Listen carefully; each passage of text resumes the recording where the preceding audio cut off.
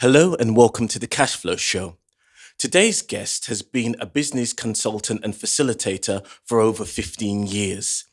He's been a man that has helped and inspired numerous businesses in and around London in order to look at how they grow their businesses, how they develop their businesses, and more importantly, how much they get paid for the work that they do.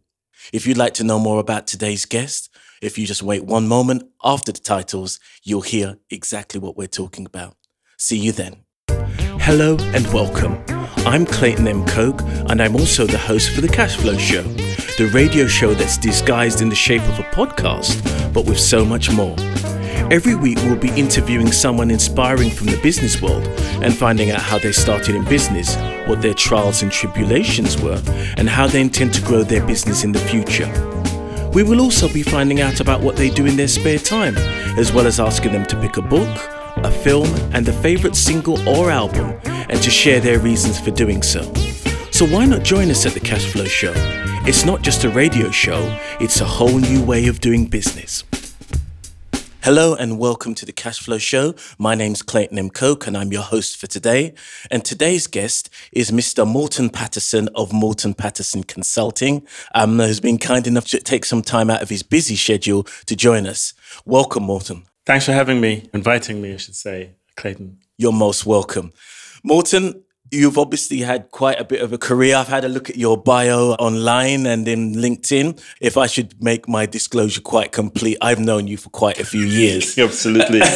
But at the same time, that's what the show is all about. It's about bringing people's attention to others who they may not know, they may not have met, they may not have had the opportunity to meet, but who could provide good quality advice, business stories and direction, obviously to find those people who can bring something important that you can take away in your business on a day-to-day basis.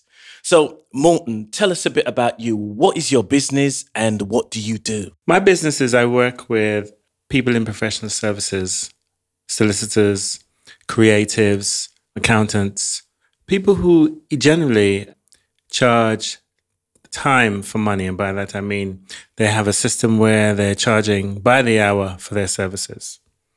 I have a business at the moment where my primary service is helping businesses to transition from the hourly pay process to implementing a value-based service, which means that they no longer charge by the hour, but they charge by the basis of the outcome, the benefit that the customer experiences.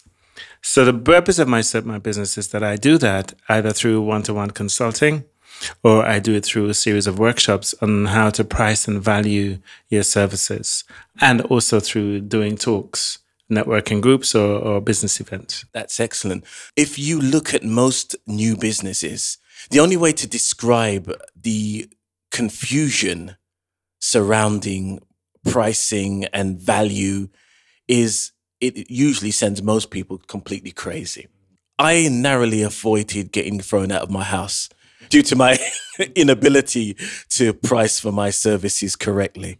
And I'm sure that there are other people who would have joined me sleeping under the embankment on the train station because I started in business and hadn't really got a clue as to what it was worth, what my time was worth, and whether exchanging time for money was a viable approach to what my business does. So in terms of what you do with businesses, let's go back in order before you started giving this kind of advice. What kind of career did you have? First of all, is this your first business? That's always a good thing to know. It's a very good question, and it isn't. It isn't my first business. And I'm not sure if we have sufficient time for me to talk about my very long-standing career because it's been relatively colorful, but in the interest of time, I'm going to summarize it. Initially, I graduated in IT, Business and Information Technology, and had the good fortune through an agency to go into Ernst & Young doing IT support because that was my role. And I was working as a contractor then, which later transitioned into me working as a consultant there in their IT department, advising on how to implement IT systems. Okay. That was the job I held for several years And I had an aptitude, I'd say I had an aptitude for technology, but I wasn't somebody that tinkered with technology all the time. But I have an understanding and appreciation of technology. And I did that, but we're talking about, was this my first business? So I ran a workshop last week on pricing and value, and I was talking about the history. And while I was doing that role, I had an interest in audiobooks. And it was a burning interest. And while working, I just couldn't shake the desire to start an audiobook business. And I went to America at one stage and realized that people used to listen to books on cassette at the time, on cassette and CDs. I thought, why don't I do that in the UK? Because I lived in England, obviously. And so I decided to come back and research it. And I wanted to do it specifically at the time for the BAME market, because I thought that there was no such product or service available where in one place you could find an existing audiobook by a Black or ethnic author. You couldn't find them anywhere. So while working, I researched it, and there was actually a business and organization called the Talking Bookshop at the time on Wigmore Street. And I would go in there and I would listen to their audiobooks all the time and buy books from them, and was increasingly interested in, what is this about and why is it, and are Black people buying audiobooks and stuff? Anyway, at one stage I got on a plane, went to New York and met Random House, Penguin, and Time Warner and said to them, this is what I want to do. And they said, I remember one of the executives at the time says, why are you looking to do an audiobook business in the UK? And I said, well, I live there. Cut a long story short, I decided to leave my job, full-time role, and launched the audiobook business, which at the time was called Books Talk 2. And it was the first and the only audiobook business in this country for the Black market. And I ran that for several years, having resigned from my full-time job and remortgaging my house. I ran that, and I learned the valuable lesson of the cost of educating a market which really didn't know that it needed that service or that product. So that was my first business. And in talking the story and calculating it the other day, I think I lost somewhere in the region of in excess of 130,000 starting that business, launching it. When I look at the salary I could have earned in the time, I lost a substantial amount of money, but learned the lesson that I was a visionary, but I didn't really know how to develop a business successfully. And now you have companies like Audible advertising through Amazon, literally throwing the books at you left, right, and center. Yeah, through credits and everything. And I suppose you created a market before podcasting existed, because that's effectively what they were, Absolutely. Everything is a reinvention, as you know. When I was doing it, when I launched it, Amazon was just beginning to get leverage and beginning to get some traction. But Audible didn't exist. And you used to buy and listen to audiobooks on CD. Yeah, the downloadable facility was just in its infancy. Yeah. And I mean, even to this day, when you think about it, such a one-stop place where you could go and just imagine a shop where you could find any audiobook, be it African, Indian, Caribbean, African-American. You cannot find them as easily as you could with Books Talk 2. You'd go there and all of the books would be there. Sidney Poitier, Maya Angelou, Invisible Man by Ralph Ellison, all of them. If they existed in audio, we had them. But as you said, those were the days before Audible. And so now we have change and new things in the world. And so that's development, I suppose. It is development. And what I find fascinating is that, as you said, sometimes you can have a great idea. And when we talk about technology, I remember when I first started in business, I remember that directing a mobile phone from a landline.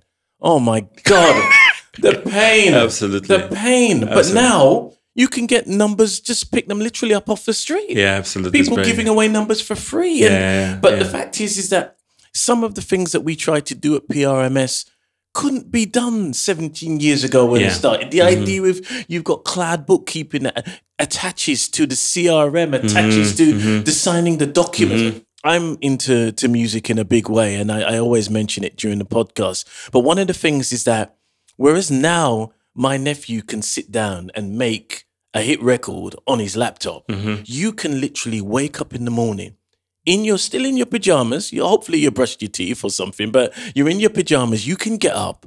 You can go to your laptop and you can build a company. You can get a website. You can get a VAT number. You can basically create anything that you need in order to have a business by lunchtime. Absolutely. Open a bank account online, Absolutely. every single thing, credit cards, the full Monty. Yeah. And the fact is, you haven't left your house yet. Yeah. That's how things have changed. It's amazing. So I didn't know that about you. So that's really a very, very interesting point. And the fact that you were in that position to be so far ahead of the game. But the fact is, maybe the audience wasn't there for it at the time. It wasn't. Yeah. So, you managed to start off at Ernst. Is it Ernst & Young? Ernst & Young. Ernst & Young. So you were Ernst & Young. So you then were there. How did you transition from your IT role to your subsequent, the role that we find you in now, which is, effectively mentor, coach, etc.? How did you make that transition? It's a very good point. It was not strategic. It wasn't a plan. When the business is failing, I attended a workshop on NLP. My partner at the time suggested that I attended it. I went on it and realized that I really enjoyed it, and that the people who were delivering it said, you have an aptitude for this. So I learned NLP, became qualified. I graduated in it, in becoming a practitioner, and then moved from that, and then decided to do training of soft skills and enjoy that as well. And that, in doing the soft skills, I realized I'd been through the schools of hard knocks with my own business. And so I started to do small workshops on business and guidance and stuff with the organizations that I was working with. So I mixed that soft skills stuff with my knowledge of Bookstock 2 and how the mistakes I'd made.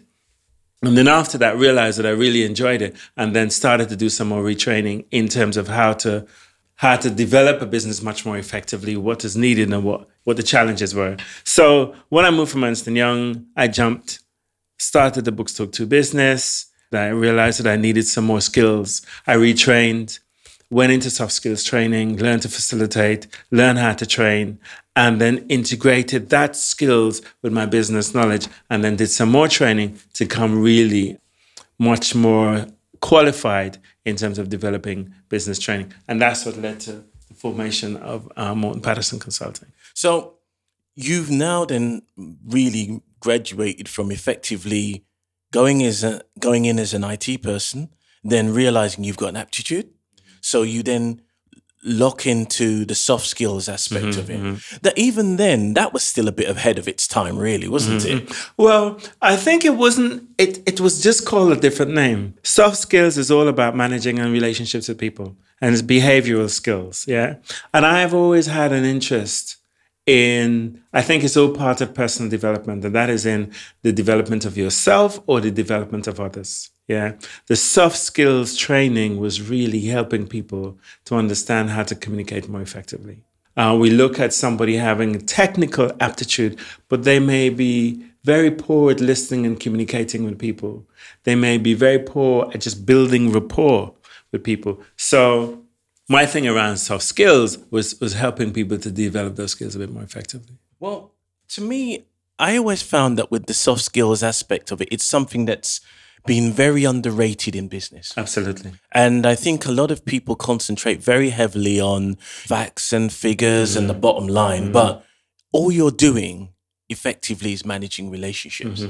And I think something that Quincy Jones, the record producer, once said, he said, the fact is that the most important thing that you need as a record producer is not necessarily the most talented skill for yourself, but the most important thing is learning how to manage people to get the best out of them. Absolutely. And the fact is to knowing what people's strengths and weaknesses are. Absolutely. And I think that a lot of people going to business is that they don't seem to understand how to deal with people, and that there are certain people who can be left alone and they can just deliver the goods. There are certain people who want certain kind of directioning, or there are certain people who literally will want you to take them through every stage. Absolutely. You're spot on with that explanation.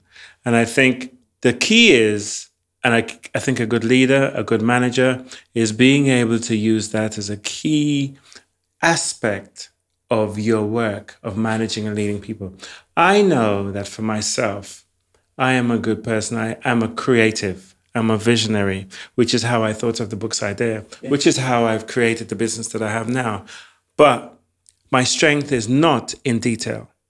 So I need somebody who, I don't mean it literally, who does a sweeping up for me, who makes sure that everything is tidied up, because I'm just thinking of the bigger picture, and that is my skill. I'm also the kind of person that, you give me the boundaries that I can work on, but leave me to run around in the room as I want to. My thing is not to be tied down, but to be allowed to roam, and therefore my creativity can fly. So it's a management or a leader or anyone who has that ability to understand how their teams work and having the right soft skills to be able to do that I think is very important. So we talked earlier about failure, and failure is very fashionable now. Now, it's taken me a long time to embrace failure. And that has probably got a lot to do with that West Indian upbringing of you get it right and you get it right once. And there is no opportunity to get it right again. When I was growing up, there was never the attitude of, well, if you make a mistake, it's not a problem. It was like, you're going to do this and you're going to get it right. So real life, and especially business, doesn't facilitate for that. No, it doesn't. And I'm only just coming to terms with it. I describe myself now as a recovering perfectionist. I hear that. Makes absolute sense. Because I would spend so long perfecting something so it looked fantastic that ultimately what would happen to me is that I'd never get the job done. Absolutely. And sometimes I've learned now to just let it go, just to let it go. Or also as well, as you said, when you're talking about telling people that what their boundaries are, what they can or can't do, what the thing is with a lot of entrepreneurs is that idea of, I can do it all. And I think that there's a very much a myth between a lot of, and I'm not going to give millennials a hard time, but millennial entrepreneurs of this impression that I can do it all. Everything that, I can do it, the cleaning, I can do that. No, the washing, I can do that. I can do every single thing. But that in terms, and you've seen this in other people's businesses, it's only when you let go of the reins that your business really starts to grow. I entirely agree with you. And I would attribute the failing of the first business to being that I was a lone soldier and I didn't understand the importance of collaboration and partnership. Yeah. And not thinking that you have to do everything. Even with my own consulting practice now, I have learned, and I've advised people, and I've learned it myself, you cannot build anything on your own. So it is an ego trap to think you want to replicate you. Who would want to replicate yourself anyway? Because there are things that you can't do great that others can do better than you. So yeah, I think there's a lot to be said with moving away or getting people to think differently, that they don't need to do it on alone. And the first question you should be asking is, who can help me with this? Exactly. And it's taken me years to come to that. Because everything I would think, right, okay, I need to learn a new skill here. I need to learn to do this. And no, I just need to understand how it works. That's all I need to do. The fact is, whatever happens after that is that I need to then be able to understand how it works and who is the best person that can do this job. And I think I'll add to that a story. I needed some videos done, okay? And I ran a workshop recently and I wanted to get some video testimonials from the participants. Historically, Morton of old would have been trying to do that himself. Okay, I think I need to go and see the client, the person who attended. I'd have to go and see them. I'd arrange it. I thought, no. I contacted somebody who was a very good photographer and a videographer, and I said to him, "Can you take care of that for me?"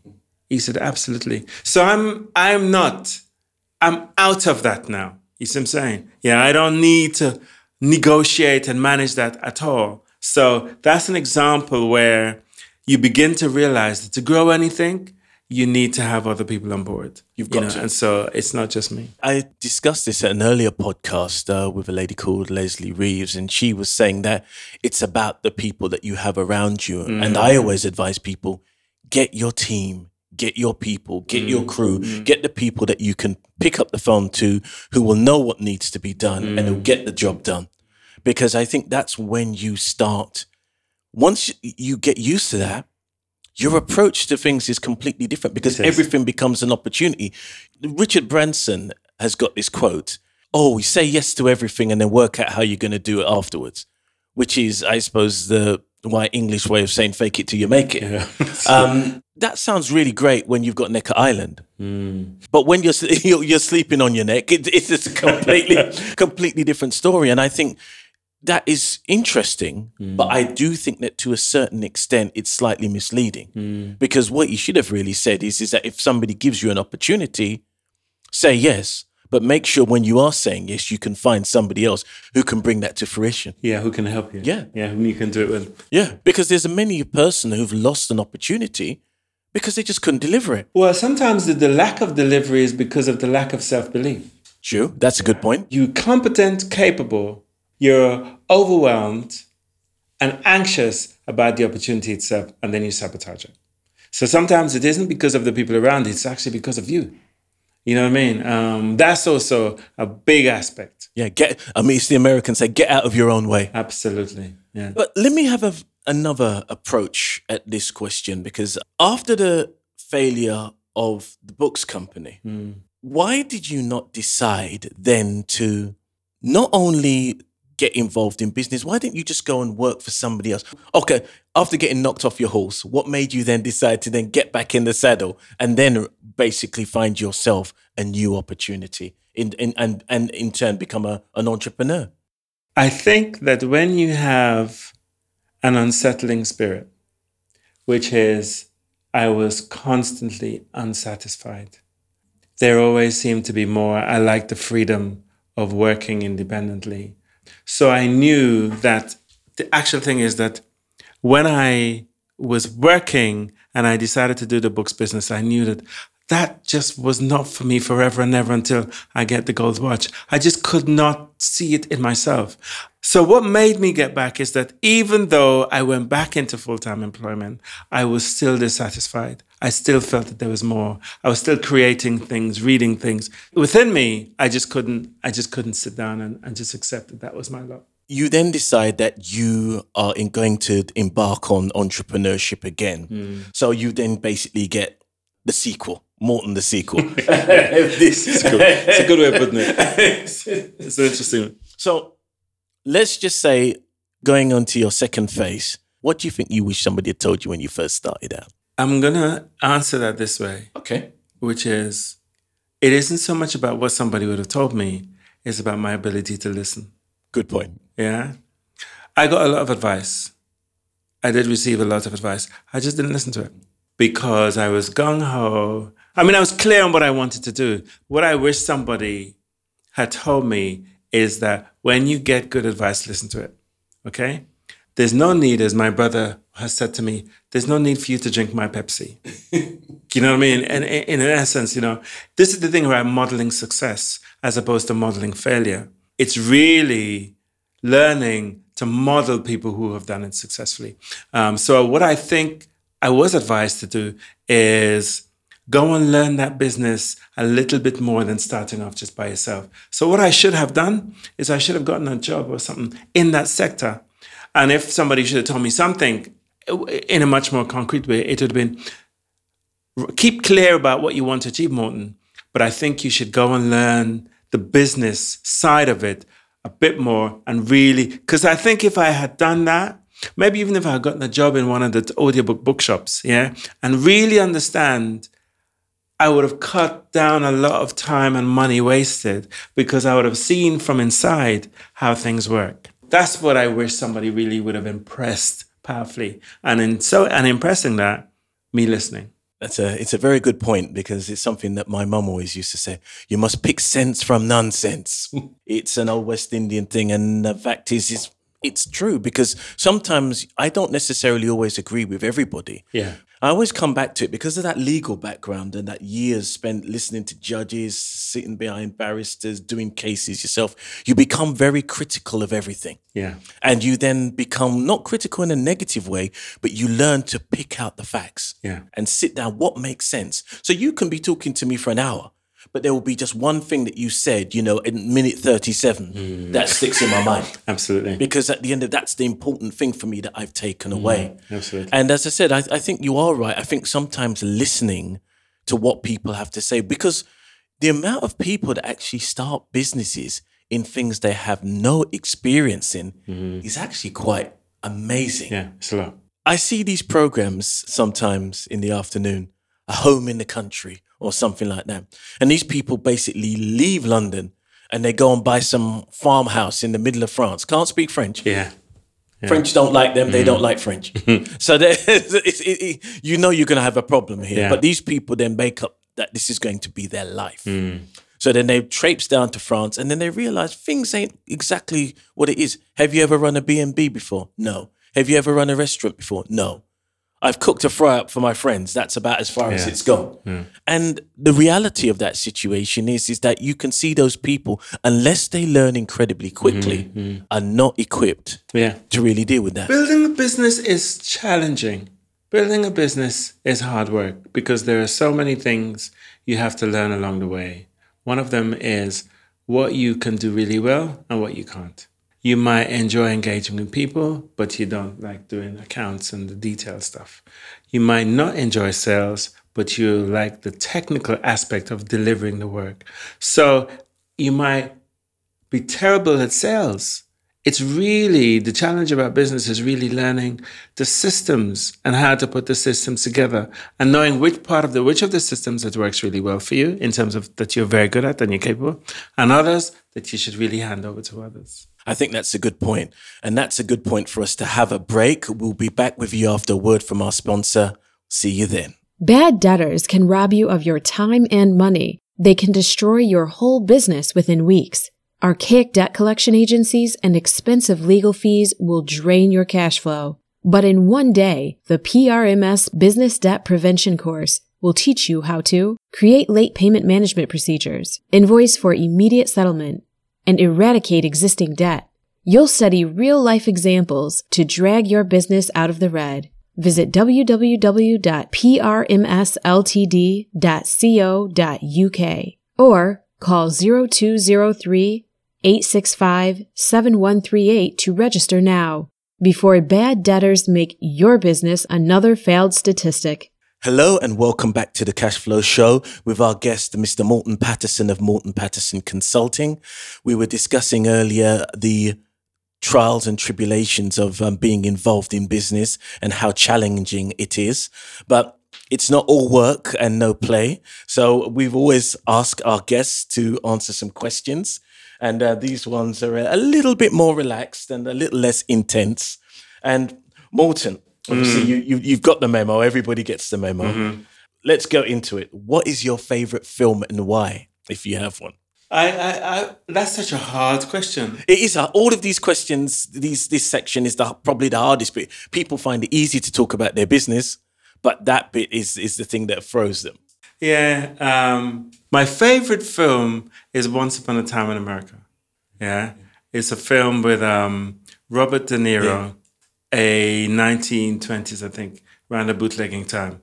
And I remember going to the cinema to see that. And it was a long film, but I could watch that film over and over again. Fantastic. It's a great film. Great film. You know, that's one of my favorites. I have several. I also like the Godfather trilogy, you know, but that's my thing. When I think of a film and then anyone says to me, what's your favorite? I say Once Upon a Time in America. Because, I mean, that was a film that it's about 3 hours long. Yeah, that's right, yeah. But the reality of it is that it's a film that was made as 3 hours when 3 hour films weren't being made. It's not like these Avengers come back again. And it's, you know, you've got, you know, some ridiculous amount of screen time, three and a half hours. I mean, this was quite a while ago, but it's a classic film, isn't it? Absolutely. Yeah, one of my favorite films. Okay, excellent. Let's move on to your favorite book. Now, this obviously has more significance because I didn't know about your background in books before today. So therefore, as I said before, obviously I know that as soon as you said that, I thought the book choice would be very interesting. This was also very difficult because I'm a man, I love books. You know, everywhere I go, I have a book. So I think I'm gonna cheat. Okay, carry on. Probably answer it in the context of the books that had massive impact on me.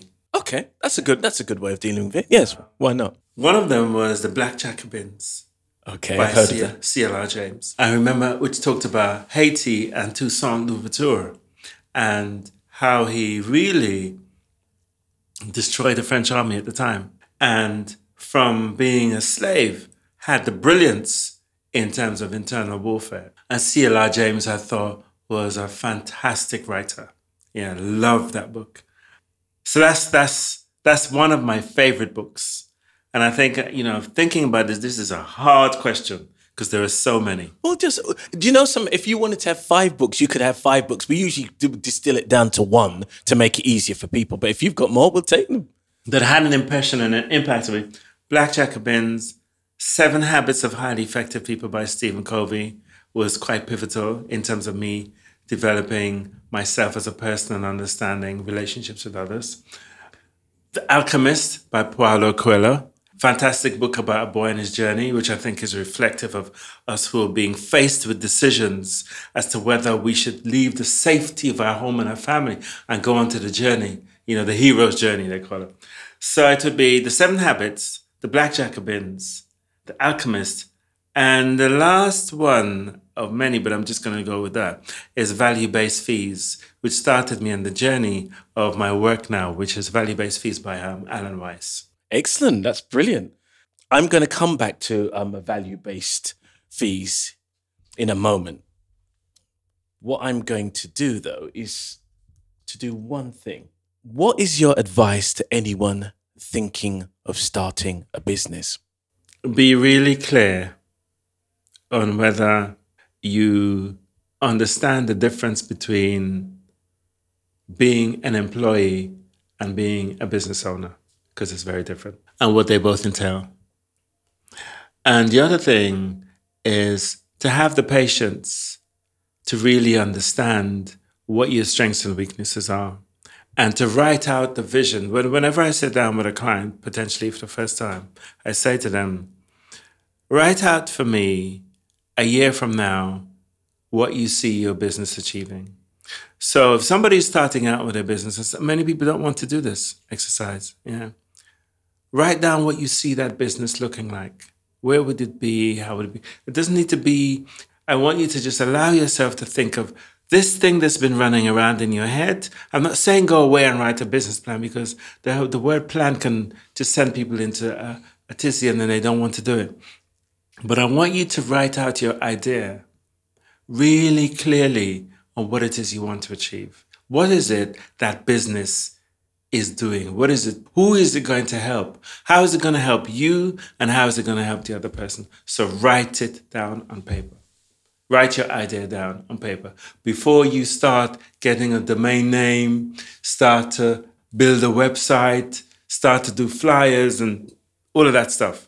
What I'm going to say you must do is write out your idea clearly. That's excellent. I remember a friend of mine, and she was obsessed with that. If she had some business cards, she was in business.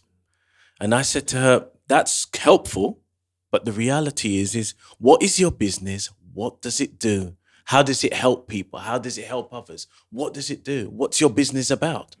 And it's sometimes you try to explain things to people because it seems as if it's incredibly simple. However, the difficulty for most people is that they don't want to see that this is going to entail work. Mm-hmm. And if you get involved in business without realizing that it's going to take every inch of you, all of your time, all of your money, all of your energy, if you've still got people that are still talking to you, at the end of it, you've done well. Because it really does consume people. And that's why successful people are usually on their second, third, fourth marriage. Yeah. Because the fact is that, the reality of it is that... It's what it's asking of you. Of course. Yeah, it's what it's because asking. it takes a lot. And, and if you want to be at the top and stay at the top, whoa, It requires a commitment. Yeah, and be prepared. I think I've read somewhere in the past where they say, be prepared to some degree, and maybe you can't until you get into to understand the commitment that's required. Yes. And we're talking about somebody who's starting a business. As I'm listening to you, I'm reminded of a situation. A couple of years ago, there was a Trinidadian takeaway in South London. Well established, the food is good. And then Another West Indian takeaway opened up 2 doors away. So far, so normal. Yeah, right. Now, to me, if that person were to say to me, how do you think I should go about launching this business? I'd say, think about what you want to achieve. Who do you want to attract? Who do you want to provide this food for? And where is your customer? Where are your customers coming from? And why would they want to eat this food? Da, da, da, da. And then think about where your location is going to be. I understand that they were very near to the tube station, but do you need to be next door? At the end of the day, they ended up closing down eventually because they were nowhere near as established or profitable as the other company. So, when you're starting to think about a business, the amount of times I think enough thought has not gone into location, the service, the people that's required, how you're going to deliver it, but very much in thinking through your idea and probably seeking some serious advice before launching and investing all that money. The reason why I'm pausing here is that if I had £20 for every time I've seen that happen, I would be very, very comfortable. I would be doing this in the Caribbean and you would be sitting here in London because I would be doing this on Skype. Absolutely. The problem is what I don't understand is this. It's the psychology of when people have 20 parking spaces, but they park right next to the only car that's in the parking space. I've never understood this logic. It's complete madness. So why would you then take your business and your fresh business idea to put it right next to an established business, knowing you're competing with footfall, that you're competing with a customer base, you're competing with every single thing. Because if somebody gets used to buying from one particular takeaway, unless something goes wrong and there's a health and safety issue, they're going to keep buying from it. Yeah. So why would they change? This is something that happens very much in African Caribbean culture, where you will have a street and there will be 7 barbershops on that street. Now, unless you have the capacity and the overflow in order to deal with those potential customers, people who get their hair cut at a particular barbershop, they're going to keep going there unless their particular barber defects and goes to a rival barbershop or sets up by themselves. But why people decide if there are 6 barbershops already in existence to put another barbershop, I find it really distressing because I'm thinking, can anybody not think outside the box? Well, sometimes there is a psychology around opening your shop, which is why you might find 2 Indian grocers very close to each other. There is something around, because it's frequented in that area, it's better to do it because people are used to going to that particular location. Right. Yeah. That's one of the reasons. It's something around a psychological aspect. Oh, yeah. Around that, yeah? Yeah, I can see that. Yeah. I can see why that makes sense. I agree with you with the point. We're both of Caribbean origin. I agree with you. I had the same barber when I had hair for 15 years. And I didn't go anywhere else unless he was away. Correct. And I'd go to the same place, but I'd get somebody else in the same shop to cut my hair. Exactly. Yeah? So you make absolute sense in the sense that, and that comes back to your original question of what advice would I give people? Research your stuff. Think about whom you want to provide it for. And don't go for something comfortable and safe. When you're going next to the man who's already built up his clientele and trying to basically steal them, that might not be the best thing. Well, no, that's one thing I think, to be totally honest. I think too many people are afraid to be pioneers. Yeah. And I can see that if there are 3 other grocery shops or 4 other barbers or 4 other jerk chicken shops, it really depends down to taste. And people of African Caribbean origin tend to be very selective about where they eat. Yeah. So if they will pick one place and one person, and literally one person who they will choose to eat from. So as a consequence, if you sit up there, unless they know you, you've got no chance. So it's a very interesting prospect. And I'm glad that you were able to shed some light on there, because maybe that safety in numbers, I suppose to a certain extent, it works on Savile Row. Absolutely. So I can see some... And Hatton Garden. Yeah, and Hatton Garden, yeah. But the fact is, I think there's enough footfall in... Yes, yeah. For everyone to get a piece of the pie. To get a piece of the pie. Absolutely, yeah. Those are examples of businesses that may or may not be successful. What do you feel has been your biggest success or been your biggest business success? Creating the opportunities around knowing your value and value pricing. Today, I am a consultant who I work with businesses and as an executive coach, helping them to implement value pricing strategies where I charge a fee for the services that I provided. And I am not the cheapest man in the block, let's just say. But the point is, it wasn't always that way. It was a case where I used to charge an hourly fee, and I used to undercharge, just like you talking about you're lucky to still have a house. You know, I don't want to talk about it anymore. It's painful. It's painful. I notoriously undercharged for my services. And that's what led me to what I'd call my success today, because I felt that I needed to find a solution. And I went away, studied, was mentored around how to do it differently. Value-based fees was pioneered by Alan Weiss, who wrote a book called Value-Based Fees. Yeah. But I felt that that book, which I devoured and read several times, and still have it on my bookshelf today, and refer to it, was a book that was aimed at people who were charging 100,000, 200,000, or $1 million in consulting fees. And that was not the businesses that I was consulting with. So in actual fact, I took it and diluted it for the small business owner, the independent practitioner who is running his own little business. Might be a solicitor, and in professional services might be a creative, a small team of 20 people, or maybe just one person. And created a system that they could understand of how they can charge fees by the value of the service they provide and not by the hour. So my biggest success has been helping people to transition from charging an hourly fee to charging a fee based on the result of the outcome that they help their clients to achieve. And that, I think, will be my biggest success. And I've established it and created it as called the Know Your Value system. I can see what the outcome is meant to be. But what is driving me is, in terms of my question, is that there are a lot of people that are sitting there, and obviously you've got a consultancy, so that it's for people to go along and seek you out. But when do you think that people most recognize? Is it because they've got no bank money in their bank account that they recognize that they need to change their structure or value pricing? No, it isn't because of that, I don't think. I think it's because when you charge by the hour, I think ultimately you realize that it's a situation where you're losing and ultimately the customer's losing because you constantly have to justify your fees.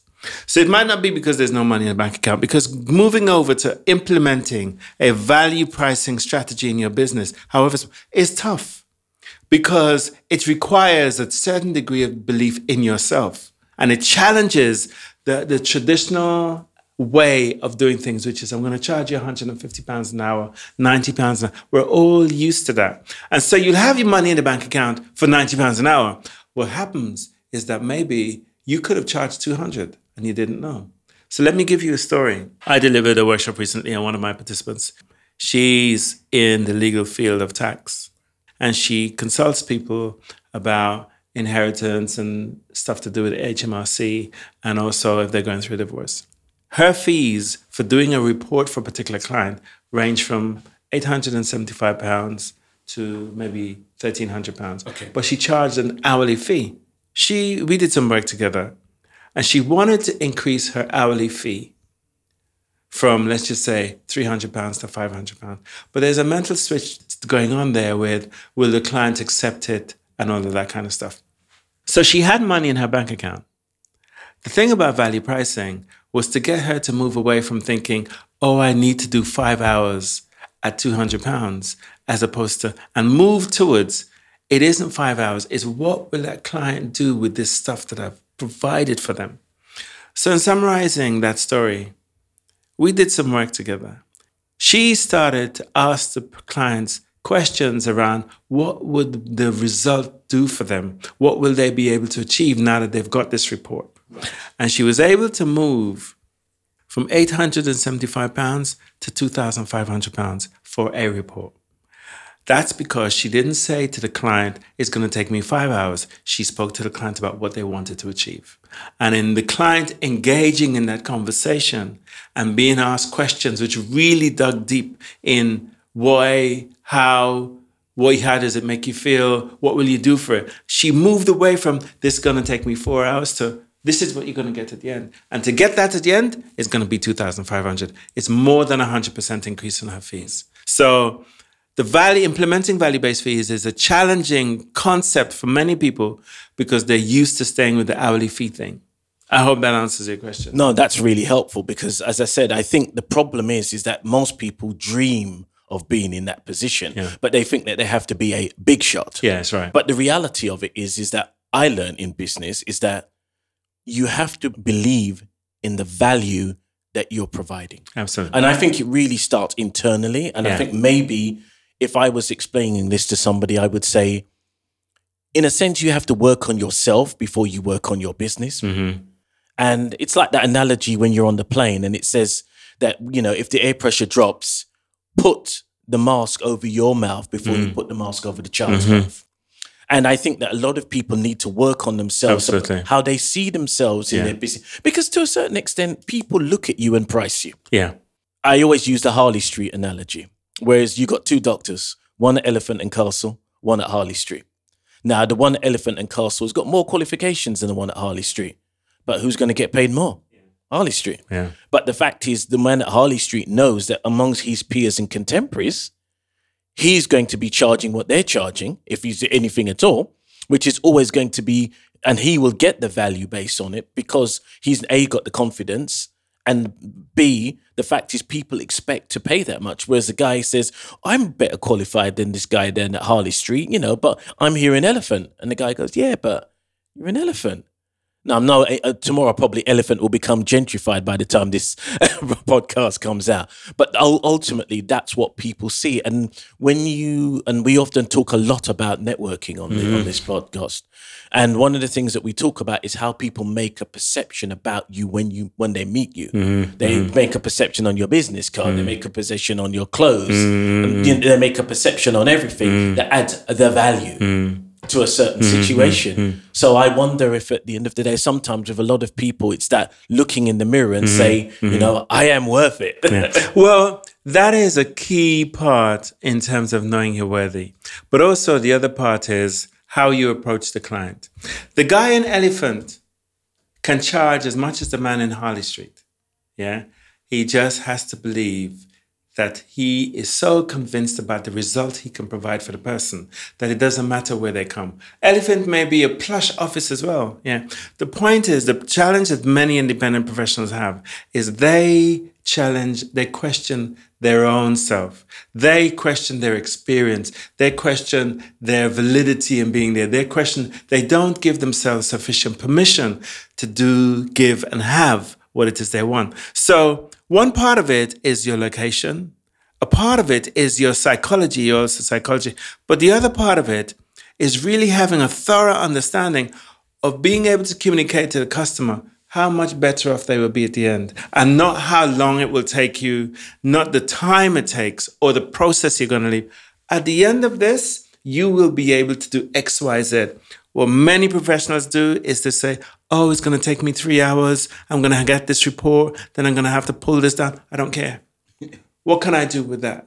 And we need to focus on what they can do with the result.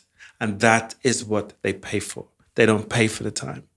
And many professionals are too caught up in, I'm going to charge you this time. I'm going to do it this way. And I don't care. Can I do what I want to do? Because that's why I came to see you. Well, you've got me sold on that, Morton. So wonderful. If I'm sold on it, and as everybody who is listening is sold on it, where can they find Morton Patterson and Morton Patterson Consulting? They can find me on LinkedIn. If you go onto LinkedIn, you can find me there. Also at my website, which is mortonpatterson.com. The other thing is, if you're interested, I'd suggest that you get in touch for us to just have an exploratory conversation. Send me an email, go to my website on the Contact Us page and send me an email. And also, I have a workshop, which is an introductory workshop, which is on the 4th of July on pricing and valuing your service. Full day workshop. If you're interested, I think in the first instance, it would be best for us to have a conversation. That's a full day workshop where at the end of it, you will learn around the difference about why it is not in your best interest to charge by the hour, how to start to package your services, and how to look at the beliefs, the psychology around what is blocking you from charging by the hour. And the most important thing, how to make that switch, how to move, how to stop charging by the hour and start charging by value. That's one of the key things that you will leave the workshop knowing how to do. Morton Patterson of Morton Patterson Consultant, thank you very much for joining us here on the Cashflow Show. Really appreciate it for taking the time and sharing your wisdom and insight in terms of business and in life. And we just want to say thank you very much. You're welcome. Look forward to hearing more about what you're doing in the near future and obviously where people can find you. Thank you for the invitation, Clayton. You're most welcome. Really enjoyable session. You're most welcome. Well, that's another end of an episode of the Cashflow Show. I'm Clayton M. Coke. I hope you've enjoyed yourself and you found some information, some tips and hints and just general conversation for your business. Until next time, take care. Goodbye.